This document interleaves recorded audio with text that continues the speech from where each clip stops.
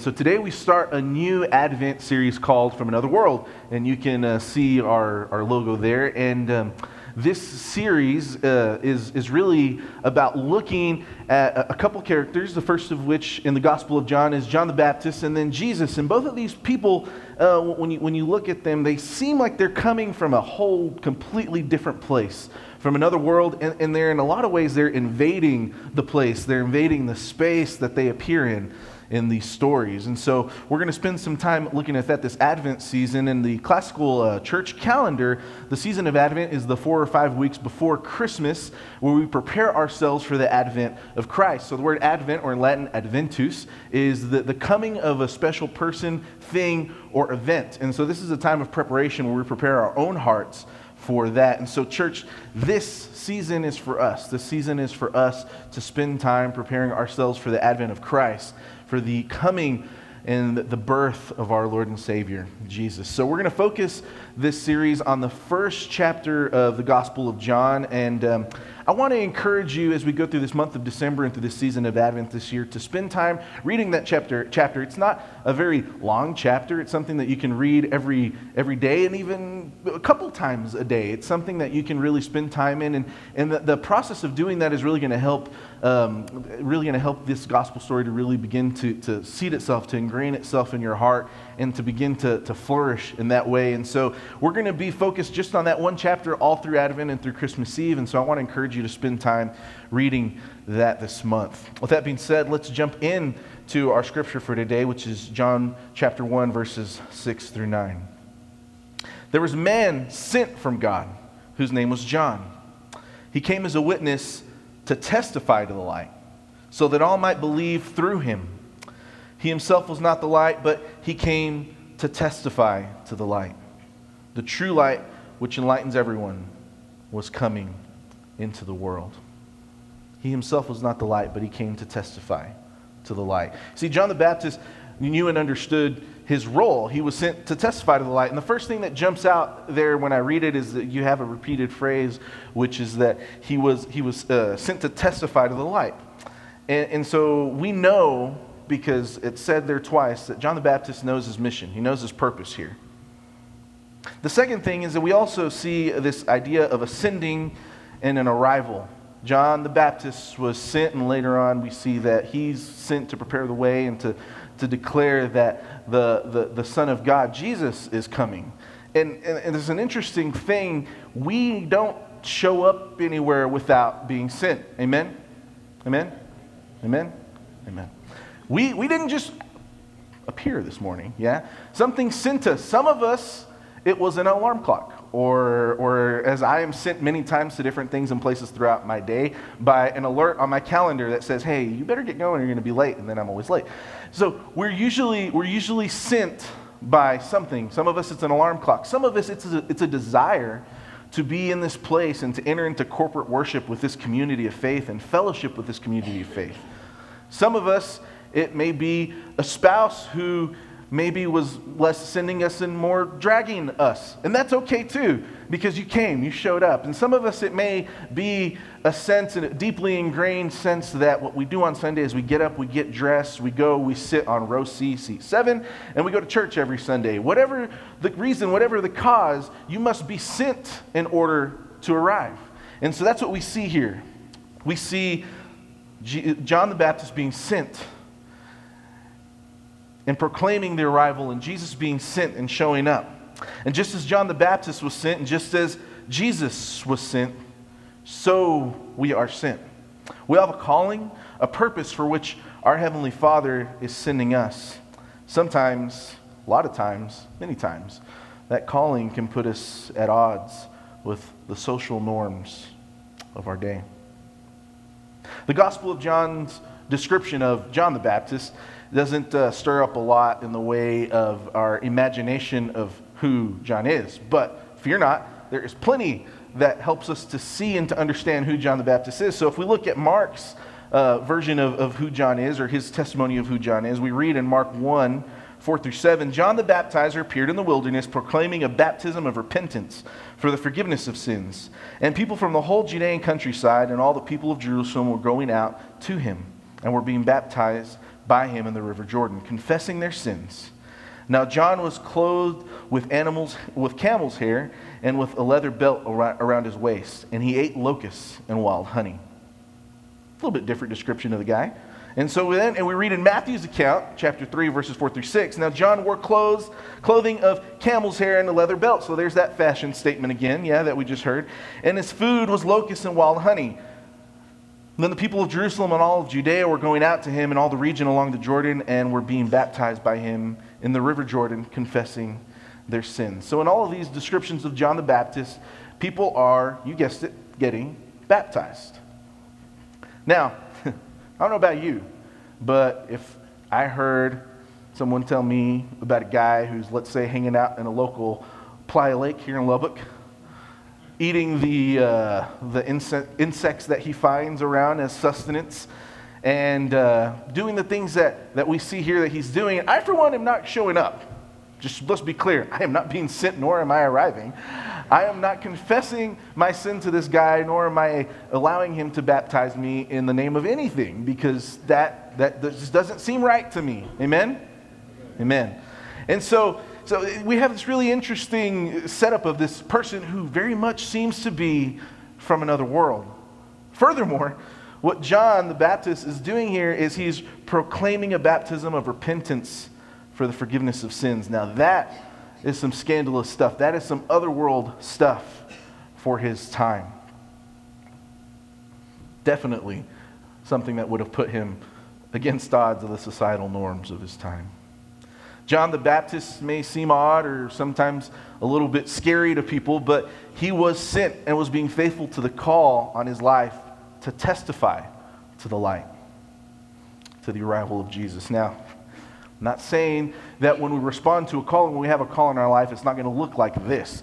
I suspect, I don't know personally, but I suspect that clothes that's made of camel's hair leaves much to be desired in the way of comfort. I imagine it's pretty scratchy and itchy and not very comfortable, and I don't think that that's what it's going to look like every time that we're called. It may, hopefully it doesn't, but when we receive a calling, whatever it is, we need to press into it, and we need to be available and complicit in God's work in and through our lives. Let me say that again. When we receive a call, we need to press into it. And we need to be available and complicit in the work that God is doing in and through our lives. And I want to tell you, church, God is working in and through your life.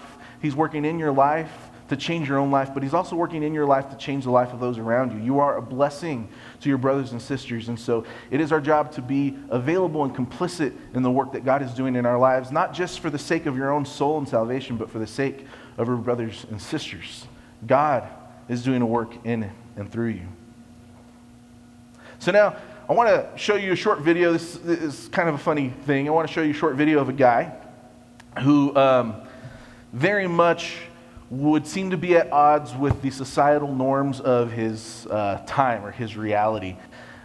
He's definitely from another world, and he's coming to let everyone know that he knows the person that is to come, and he knows that person well. And so he's proclaiming the coming of this person, and that person is Santa. Here we go. Paul. No, it's not. Yes, it is. No, it's not. Yes, it is. No, it isn't. Yes, it is. No, it isn't. Yes, it is. No, it's not. Where's the snow? Why are you smiling like that? I just like to smile. Smiling's my favorite. Make work your favorite. That's your favorite, okay? Okay. Work is your new favorite. Fine. It's time for the announcement. Okay, people, tomorrow morning, 10 a.m., Santa's coming to town. Santa here? I know him. I know him. He'll be here to take pictures with all the children. Yeah. Just keep your receipts. 10 a.m. tomorrow. 10 a.m. tomorrow. Santa's coming to town. Yes. Can you sign this for me? Oh, hi. Santa's coming.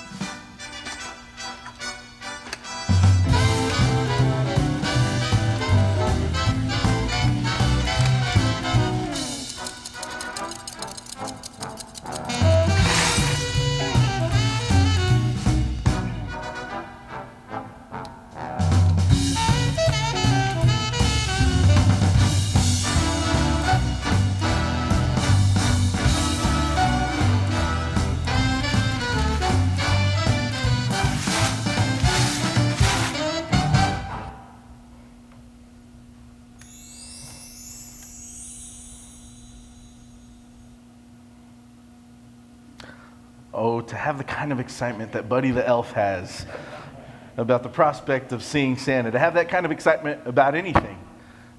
He not only is he excited, but he stays up all night preparing, getting ready. So Buddy the Elf's excited because he knows something that none of those other people there know. He knows the real Santa. He knows the real deal. And Buddy himself, he's a guy that's been there. He's a guy, like I said before, he comes from another place. And if you watch the movie from his perspective, you really don't find him to be all that odd because you've traveled with him through all the places that he travels. I can't remember where all he goes through. I know there's gumdrops in there somewhere, but you travel that road with him and you see that he is very much a creation of his environment. But in this context, he seems like he's from a whole nother world. But he is from the place, or his boss, who's coming, where Santa is from. And he's been there. He's done that. He's seen the real thing. He's truly from another world. In the very same way as John the Baptist would have seemed to be from another world. But here's the thing, church, is that we know something even more important, immensely special. We not only know, but we are children and members of the family of the living God through Jesus Christ the Son and by the power of the Holy Spirit. Whatever it is that Buddy the Elf thinks he knows, these are the things that we know. We know the gospel and its power. The good news of salvation, church, it has power. That is what has power. It's not an old, worn-out message, and it's not something that's just been worn over and tired. It's a living, breathing, powerful message that warms the soul when it's preached. It warms the soul when it's heard. We know the gospel and its power. We know who we know is the Son of the Father, Jesus, and the Holy Spirit that guides us. And what we have been given, church, is salvation through the sacrifice of the cross, the death and the resurrection of Jesus. You see, church, this is everything. This is the gospel. This is the good news. God, our Father, from another world, sent His only Son, also from another world, into this world that He created, that through the sacrifice of the Son on the cross, that we would be made sons and daughters, that we would be adopted into His family. Through the help and the guidance of the Holy Spirit, that we would continue to grow in deeper relationship with Him. That is the power of the gospel. And those are the things that we know. Those are the things that we have. Those are the things that we hold on to in our hearts, church. And so a little bit earlier in the Gospel of John, we were reading, we started around verse 3 or 4, and we're going to go back now a little bit before, in verse 3 through 5, we read this. All things came into being through Him, and without Him, not one thing came into being.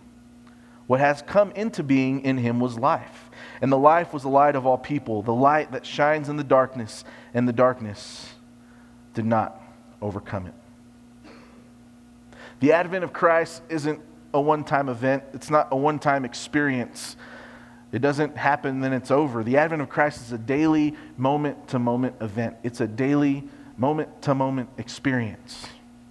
Just as John the Baptist was sent, just as Jesus was sent, so are we being sent out to be a voice that cries out in the wilderness, prepare the way of the Lord, make straight in the desert a highway for our God. We are called to prepare for the advent of Jesus each and every day. This calling, it's not like a holiday sale like Craig was talking about earlier. It's not about something that starts and ends on a date. It's not like Black Friday. It's not like a Small Business Saturday. It's not like Cyber Monday. It's not like the new one this year, Giving Tuesday. And it's not like the one that I think they're going to start working in next year, which is Tithe Sunday. But you got a year for that. But it's not like any of those things that starts and stops. It's a constant thing, and it's new each day. It's a never-ending call to prepare the way of the Lord every day. We are, church, to prepare the way of the Lord in our own hearts and to be available to the Holy Spirit, like John the Baptist, and to help also to prepare the way for our brothers and sisters and those around us. So we do these two things in a number of different ways. Preparing our own hearts is hard. It's hard because we have to make time. Bailey talked a little bit about this last week. This idea of making time to spend with God and to be in prayer and in meditation and in Scripture. And he talked about unplugging. That was a hard thing for me to hear because unplugging is tough for me because if somebody's calling, they must need me, right? False. But that's hard for us to believe. That's hard for us to get past. Unplugging is hard. There's a French priest who lived at the end of the 19th century and the beginning of the 20th century, and he says this about our busyness. At times our duties will accumulate to such an extent that they will exhaust all our strength, not allowing us to get rid of our burden, nor even to make it any lighter. The result may possibly be that we will be deprived for a more or less prolonged period of the sense of our union with God. But the union itself will only suffer if we actually permit it to do so. If this condition should be prolonged, we must feel suffering on account of it. We must lament it. And we must, above all, fear that we may become used to it. You see, church, we have to guard our heart. We have to take care of our soul. And we must fear in moments and times and seasons when that's hard, we must fear that we would become used to the idea of a distant or lack of union with God. We must guard our hearts each and every day. We can do this a number of ways. We read Scripture, we meditate on Scripture, we pray over Scripture. We do things like daily devotionals, which is one that we're doing right now. You can get them here still. I think we have a few. If not, they're all of $8 on Amazon. If you have Amazon Prime, you order it today, it'll get here Tuesday. You only have a couple days to catch up. This is a great way to begin or to continue to prepare your heart for the advent of Christ in your life every day. And again, unplug time. That's a tough one for me. This week, I had a busy week and lots of moving parts going on with other things. And there's a moment yesterday where I realized in my heart that I had not stepped away enough. And I was struggling through feeling prepared for this morning and also just struggling to feel comfortable with where my heart was. And as I was processing this, I directly correlated to the fact that I never took enough time to take care of my own soul throughout the week. So we must prepare ourselves, but we also need to prepare ourselves to be available, to be used to prepare the hearts of others. Sometimes we have a feeling like we need to talk to this person, we need to call this person, we need to check in on this person. That is, more often than not, the voice of the Holy Spirit, the prompting of the Holy Spirit to reach out to your brothers and sisters, and that is a good and holy thing. We pray for those around us. This morning we have these bowls on either side of the prayer rails, and in those bowls are little stones or discs with names on them, and we're going to encourage you to take one. And for the week, pray for that person, whoever's name is on that. You pray for that person, bring it back, and get a new one next week. We pray for those around us, our coworkers, our friends, our family. And last, but definitely not least, we pray for those who we know are in need of Christ in their lives and the salvation that Christ offers. Everyone here knows at least one person, if not many, if not a multitude of people whose spiritual life is in need of prayer and health and repair. Pray for those people. It's an easy thing that we can do. They don't even have to know. You could just pray for them.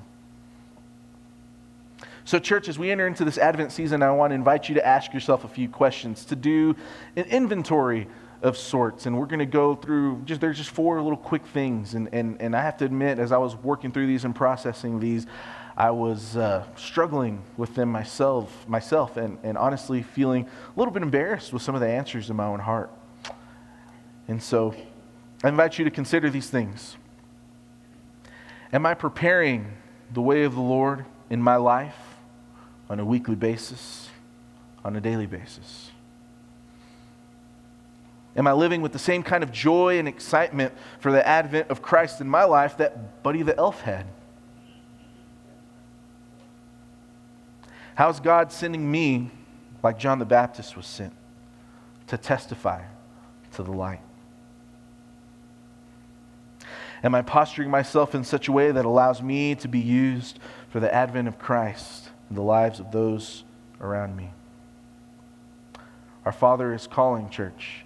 We are being sent to prepare the way of the Lord in our hearts, in our families, and in our communities, and in our world. Let's pray about these things. Heavenly Father, we thank you. We praise you because we know that you're faithful. We know, God, in moments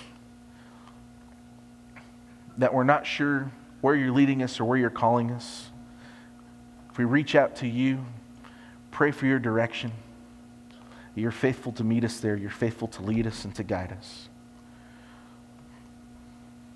We thank you, God, that your mercy knows no end and that your grace knows no end. And no matter how many times we fall or fail or mess up or miss the mark, God, that you cover us. God, we thank you for the salvation offered through your Son, through the sacrifice on the cross. We pray that as we go through this season that we would seek your heart, that we would seek you, that our hearts would be made ready for you now and every day.